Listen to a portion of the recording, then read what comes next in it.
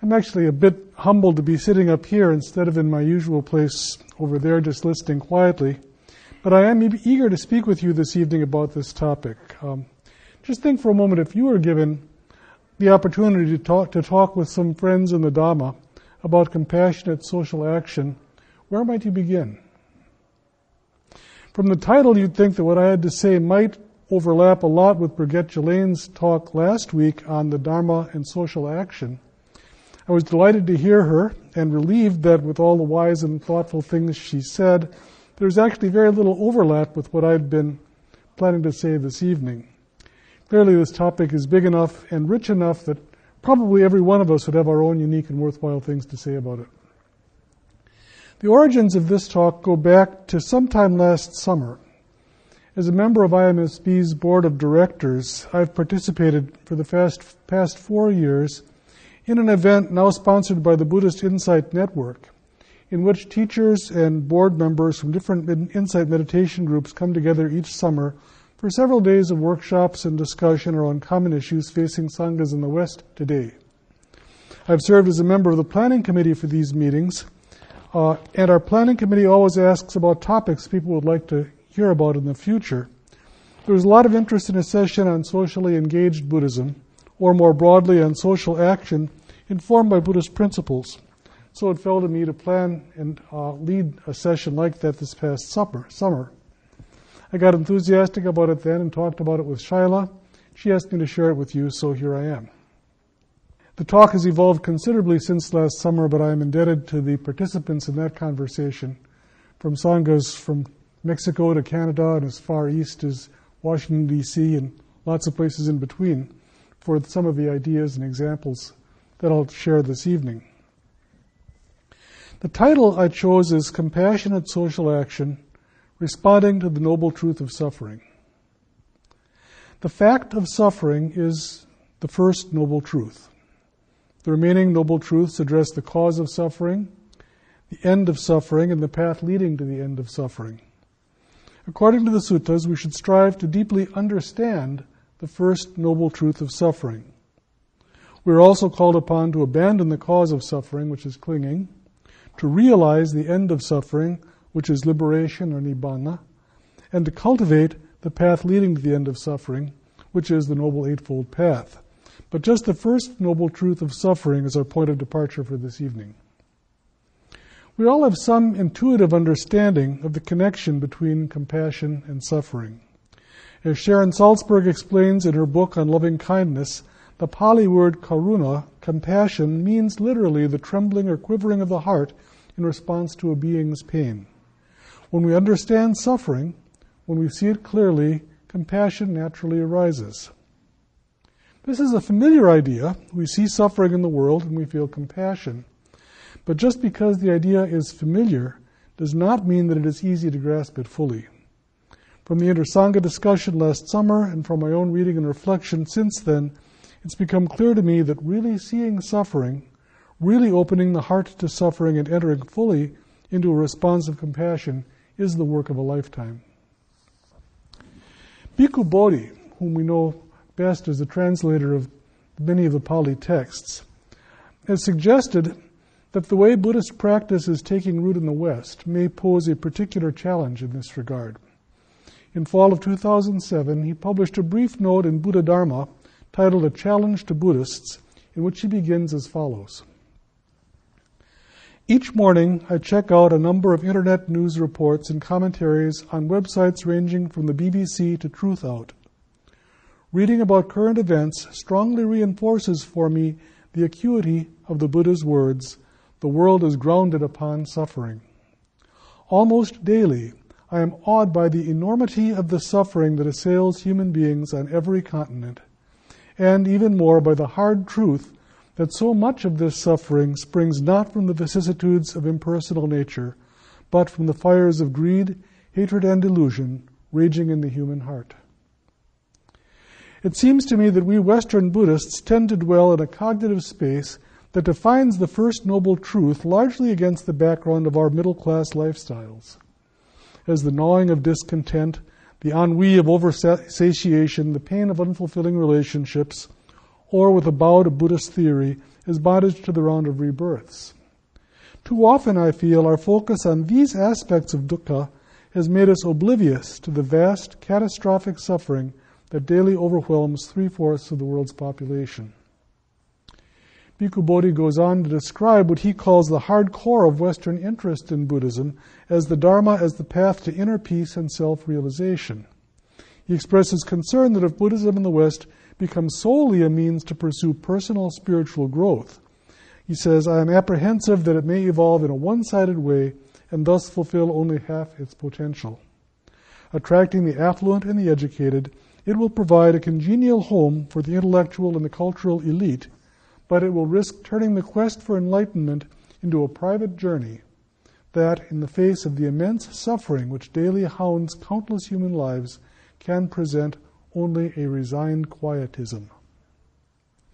He acknowledges that Buddhist meditation practice requires seclusion and inwardly focused depth, but then goes on to ask, wouldn't the embodiment of Dharma in the world be more complete by also reaching out and addressing the grinding miseries that are ailing humanity? I see two parts here to this, two challenges that I'd like to invite you to reflect upon with me this evening. The first challenge is to grasp the enormity of human suffering, to more fully understand that first noble truth. Yes, one important aspect of dukkha, of suffering, is the fact that our daily pleasures are fleeting and discomforts are unavoidable. But dukkha also extends to grinding poverty, to war, famine, and pestilence, to natural disasters, and to man-made disasters. These are all sources of profound suffering on a much larger scale. The second challenge is to strive to respond to suffering with vigorous, compassionate social action. Bhikkhu Bodhi wrote in that same brief note in Buddha Dharma, I know we engage in lofty meditations on kindness and compassion and espouse beautiful ideals of love and peace, but note that we pursue them largely as inward, subjective experiences geared toward personal transformation. Too seldom does this type of compassion roll up its sleeves and step into the field. Too rarely does it translate into pragmatic programs of effective action, realistically designed to diminish the actual sufferings of those battered by natural calamities or societal deprivation.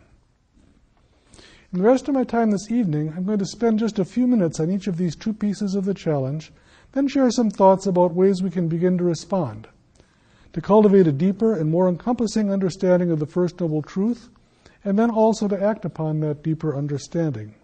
I plan to leave some time at the end of the evening for some discussion. So, how do we understand suffering? The Buddha explained suffering in his first famous discourse at Varanasi, setting in motion the wheel of the Dhamma. Now this, bhikkhus, is the noble truth of suffering.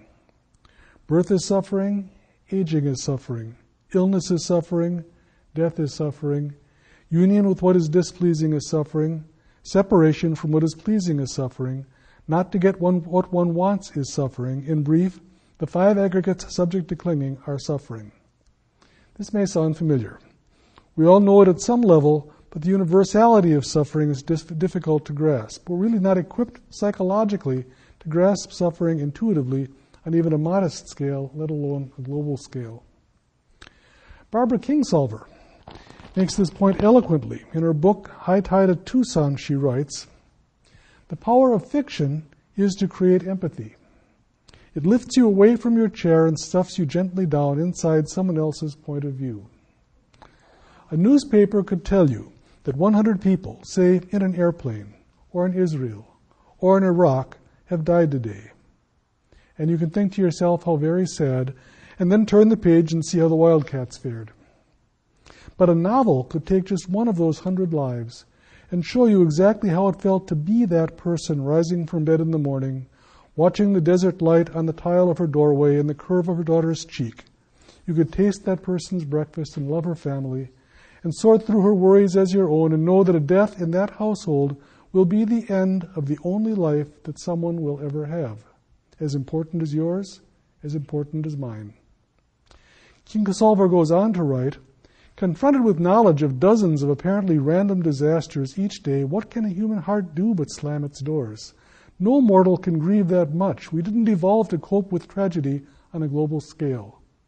Our defense is to pretend there's no thread of event that connects us, and that those lives are somehow not precious and real like our own. It's a practical strategy to some ends, but the loss of empathy is also the loss of humanity, and that's no small trade-off. In her 1999 book, For the Time Being, Annie Dillard offers a similar sort of observation, a bit more lightheartedly. She tries to help us understand the humanity of the Chinese nation as follows. There are 1,198,500,000 people alive now in China. To get a feel for what that means, simply take yourself, in all your singularity, importance, complexity, and love, and multiply by 1,198,500,000. See, nothing to it. I've actually taken these two last literary quotations from a scientific article published in 2007 by Professor Paul Slovic of the University of Oregon in the journal called Judgment and Decision Making. Slovic writes about what he calls psychic numbing in response to information about overwhelming suffering. He draws on a large body of psychological research to argue for a dual process theory of thinking. One way of thinking seems natural, intuitive, and automatic. It is largely nonverbal, or if supported by verbal thought, it's more narrative than rational, relying on stories, not on logical arguments. The other way of thinking may seem less natural. It's rational, analytic, relying on abstract symbols, words, and numbers to represent reality. We might refer to the first way of thinking as experiential, and the second way as analytical. The more intuitive, experiential system gives us our moral intuition and prompts us to act. I can actually describe a substantial portion of Slovic's argument from that article in a way that sounds a lot like it's taken from the chain of dependent origination in Buddhist philosophy. Here's my paraphrase of what Slovic says. With the direction of attention, there is perception, which gives rise to feeling, either positive or negative. Feeling leads to desire, prompting action. We mostly rely on this first way of thinking to guide our day-to-day choices and behavior. Doesn't that sound like the chain of dependent origination, at least part of it, for those of you who have done the sutta study? One function of the second analytic mode of thinking is to monitor the impulses toward action that arise in that first system, although this monitoring is often rather lax. But the second analytical system does not directly support the response of compassion. That's why when we get fund appeals from organizations like Second Harvest Food Bank or the Stanford Children's Hospital, they come with pictures and stories of individual people, often children, representing those whom our donations can help. The heart is not moved by dry statistics about human suffering. It is moved by stories. Let me turn now to the second of my two challenges, cultivating a vigorous, active kind of compassion that, as Bhikkhu Bodhi says, rolls up its sleeves and steps into the field. It seems clear from the suttas and other texts in the Pali Canon that compassion must find expression in action. Shortly after the Buddha's enlightenment, reflecting on the Dhamma he had discovered, he faced a choice, whether to dwell at ease in seclusion or to step out and share his teachings. It was out of compassion for the beings in the world that he chose the path of action, entering into the world and devoting his life to sharing the wisdom that he'd found. Brigitte Ghislaine told a story last week making it very clear that monks were not supposed to just stand by idly while the hermitage burned. I want to relate a brief story along similar lines from the Vinaya, the Buddhist book of discipline, of a time when the Buddha was touring the monks' quarters accompanied by the Venerable Ananda. They came upon a monk who was very sick with dysentery, unable to care for himself, lying fallen in his own excrements, as the text says. The Buddhist told Ananda to go get water, and together they bathed the monk and helped him onto a couch and tended to his needs. Earlier in the day, the other monks had just passed the sick monk by and left him going out on their alms rounds. Shortly thereafter, the Buddha gave the monks a stern teaching, asking, "If you monks do not tend one another, then who is there who will tend you? Whoever monks would tend to me, he should tend the sick." That phrasing may have a familiar resonance from other spiritual traditions. Brigitte Ghislaine spoke last week of the fierceness of social action. Likewise, Sharon Salzberg explains, Compassion is not at all weak. It is the strength that arises out of seeing the true nature of suffering in the world. Compassion allows us to bear witness to that suffering, whether it is in ourselves or others, without fear. It allows us to name injustice without hesitation and to act strongly with all the skill at our disposal. Bhikkhu Bodhi has written that the Buddha's mission, the reason for his arising in the world, was to free beings from suffering by uprooting the evil roots of greed, hatred, and delusion. These sinister roots don't exist only in our own minds. Today they have acquired a collective dimension and have spread out over whole countries and continents. To help free beings from suffering today, therefore, requires that we counter the systemic embodiments of greed, hatred, and delusion. So, what steps can we take to help us grow toward a fuller understanding of suffering and a more vigorous response of compassionate social action? First, I believe we must remain mindful of our own response to the suffering we see. Suffering is hard to face. The journalist Samantha Power, writing about our society's muted response to genocide and other atrocities, suggests that we simply cannot wrap our minds around these kinds of realities, and so we retreat into what she calls the twilight between knowing and not knowing. It's all too easy to avoid seeing suffering on a massive scale. Paul Slovic, from that same 2007 article, quotes some statistics that are a little out of date by now, but I doubt the picture's changed much. During all of 2004, ABC News allotted a total of 18 minutes out of its nightly newscasts to the genocide in Darfur. NBC had only 5 minutes, and CBS had only 3 minutes. We turn away because seeing suffering causes us to sorrow. As Barbara Kingsolver asked, what can a human heart do but slam its doors? Actually, here I think the Buddha's teachings provide a fuller answer. Feelings of sorrow and helplessness are not the only response possible. In analyzing compassion, the Visuddhimagga says that its function resides in not bearing others' suffering. It manifests as non-cruelty. It succeeds when it makes cruelty subside, and it fails when it produces sorrow. Feelings of helplessness, sadness, or pity are not the same as compassion. A wise response to suffering in the world is one that affirms our common humanity and opens the heart in love. In confronting suffering, we can apply our reason, that second analytical way of thinking, to watch and guide our own reactions. We must be gentle with ourselves, treating ourselves with compassion even as we open the door to a deeper awareness of suffering in the world. We may look, then look away, and then look again, perhaps for a little longer. We need to take just one step at a time. Reflecting on my own response to suffering I see, sometimes compassionate and sometimes not, I've been playing with the idea of a sort of compassion horizon. It's easier for me to feel compassion towards people who seem a lot like me in one way or another, and harder to feel compassion towards people who seem very different. It's easier to feel compassion for people nearby, harder to feel compassion for people in distant lands. It's easier to feel compassion for one person at a time, harder to feel compassion for the many.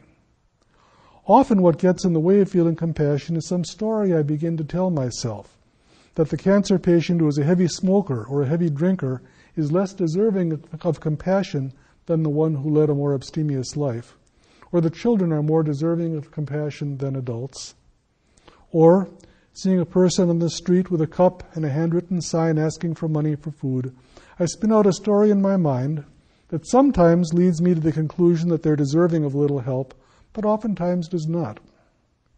I try, but often fail, to remind myself that it's just a story in my head. I don't really know. Sometimes it's easier to feel compassion for animals than for people, although I'll confess I have made exceptions for certain really annoying animals in our neighborhood. Does this idea ring true for you? Reflecting on your own reactions to the human hardship you see and the hardships of other living beings, can you discern the boundaries, the horizons of your own responses of compassion? Can you distinguish the times the heart opens and the times the heart shuts down? By noticing these differences, we can begin to work at expanding our compassion horizons a little at a time, making conscious choices to stretch our boundaries. Another way to grow in compassion is to begin to act locally. There is a great deal to be done right here close to home. A couple years ago, the Insight Meditation Center up in Redwood City organized an event they called a volunteer fair to showcase the volunteer involvements of their Sangha members and make everyone more aware of these opportunities. There were 5 tables with banners above them grouping the volunteer opportunities into 5 categories. Helping kids included activities promoting mindfulness for school children, mentoring elementary school children in math, or volunteering at a school for dyslexic students. Helping seniors included hospice work and also visiting seniors at a rest home. Brigitte Ghislaine spoke last week about this when she mentioned visiting seniors in the facility located right next to the IMC. A third table was responding to crisis, which included volunteering for the Red Cross, Prison Dharma, or a crisis and suicide prevention hotline, as well as PTSD support. Social issues included Buddhist Peace Fellowship, Green Sangha, economic justice, and organizations working to promote affordable health care or to promote workers' rights. Finally, the Buddhism category included volunteering for the IMC Sangha, Insight World Aid, or socially engaged Buddhism. I believe Mary Bernier would be happy to provide further information. She attends the IMC regularly and she shows up here from time to time. In the Inter-Sangha discussion last summer, I heard many more examples. In 2011, Gil Fronsdal and some other Dharma teachers started an organization called Buddhist World Aid. Bhikkhu Bodhi is on their board of directors. Their organization supports some local projects as well as one humanitarian project in Cambodia. In the category of Buddhist social action, one participant last August spoke passionately about the work of the Alliance for Bhikkhunis. In our own Sangha here at IMSB, we've raised funds to support the Prajna Vihar School in Bodh Gaya, India. We've also contributed to the annual campaign run by the Santa Maria Urban Ministry to provide backpacks with school supplies for children in San Jose's inner city. In addition to working to expand the horizon of our own responses of compassion and engaging in local action, a third suggestion is what we might call greeting each fellow being. One Tuesday evening a while ago, Shaila described this practice, which may help to strengthen compassion. She suggested that for a day, we try to mentally greet each living being we encounter, thinking something like, "Greetings, fellow traveler on this earth, born as I am born, to aging, sickness, and death." Again, "Greetings, fellow traveler on this earth, born as I am born, to aging, sickness, and death." I've tried this and I found it surprisingly powerful, silently greeting people, birds, dogs, cats, insects, each living creature in its own way wishing for happiness. The Dhammapada says most people do not realize all of us here will one day perish, but those who do realize this settle their quarrels peacefully. I don't know if any of you follow Rick Hansen's JOTS postings. JOTS is just one thing. But he recently suggested another practice that seems related to Shaila's greeting each fellow being, which he calls receiving faces. He writes as follows: "Walking down a busy sidewalk, standing in an elevator, waiting in line at the deli, people usually don't look very much at the faces around them. And if they look, it's briefly and without really seeing. Or we grow familiar with the faces around us each day at home or work and then tune out, make assumptions, or are simply uncomfortable with what we might see, such as anger, sadness, or a growing indifference. With TV and other media, we're also bombarded with so many faces from around the world, it's easy to feel flooded by them and increasingly numb or inattentive." Rick then goes on to suggest the following practical activity. Look at people in passing you do not know, on the sidewalk, in the mall, a restaurant, etc. Try this also with people you interact with, where it's natural to have some eye contact. And experiment with recalling or imagining the faces, or seeing them in photos or videos of key people from your past. When you look, don't stare or be invasive, look with respect. Just take a few extra seconds to get past superficial features, young or old, male or female, stiff or smiling, handsome or not, and take in more of the person. Let him or her come into focus as a unique individual with specific qualities such as weariness, good humor, firmness, residues of anger, kindness, perkiness, hopefulness, looking for things to like in life, etc. In particular, look at and around the eyes and mouth, which are major regions of social signaling in our faces. Let yourself not know about the person, especially with people that are familiar to you. It's okay to note to yourself what you see, stress, kindness, determination, or to reflect a bit, but mainly be like a child looking at the human face for the first time, startled and delighted by its magnificence. Have a sense of receiving, of letting in, of registering the other person in a deeper way than usual. As it happens, let yourself be moved by the experience. As you look in these ways, notice any difficulty with taking in faces which inherently involves opening to others. For example, it could feel a little overwhelming since a face is such an intense stimulus for human beings as a profoundly social species. Or painful longings for more closeness could be stimulated. Help yourself by receiving faces in small doses and by staying centered in yourself here while knowing that the face is over there. And also open to any positive experiences such as compassion, kindness, humility, connection, or even love that are stirred up by receiving faces. Enjoy these and take them in. They are wonderful and a fundamental, vital, and lovely part of your human endowment. You can find this and a lot more material on Rick Hanson's website at www.rickhanson.net. This is part of the series he calls Just One Thing. Perhaps the most powerful way to cultivate a compassionate response to suffering on a large scale is to mentally unpack the mass of humanity and in your mind's eye imagine just one being's suffering at a time. Mother Teresa said, "If I look at the mass, I will never act. If I look at the one, I will." The experiential, feeling, intuitive mode of thinking doesn't process abstract numbers, but it can connect to the suffering of one being at a time. Bhikkhu Bodhi invites us to think in this way about each child dying of hunger in a short video clip explaining Buddhist Global Relief, an organization he was instrumental in helping to establish several years ago. Here's what he has to say. These are Bhikkhu Bodhi's words now. "For years as a Buddhist, I've wanted to do something to express compassionate action, to translate the high ideals of Buddhism into some type of activity that would be directly beneficial to other human beings. I found that a number of my other Dharma friends were also thinking along the same lines. So together we formed an organization that we call Buddhist Global Relief.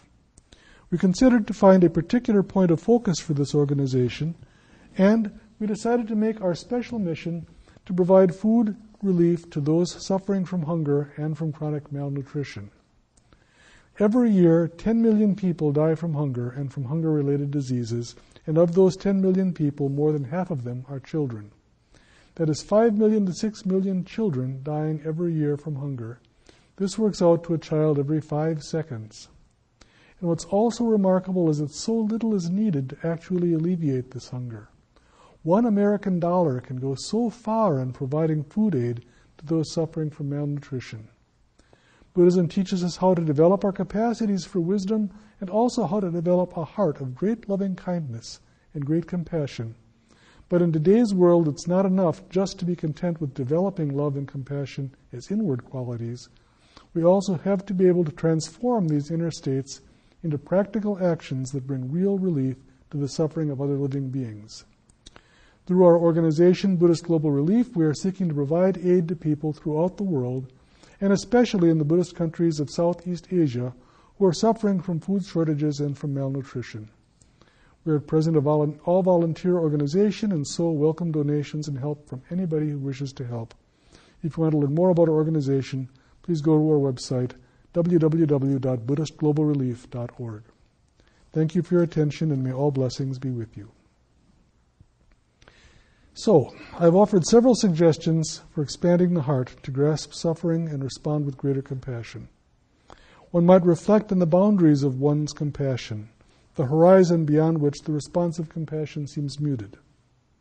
One might volunteer in various ways to meet the needs of the local community. One might try greeting fellow beings or receiving faces.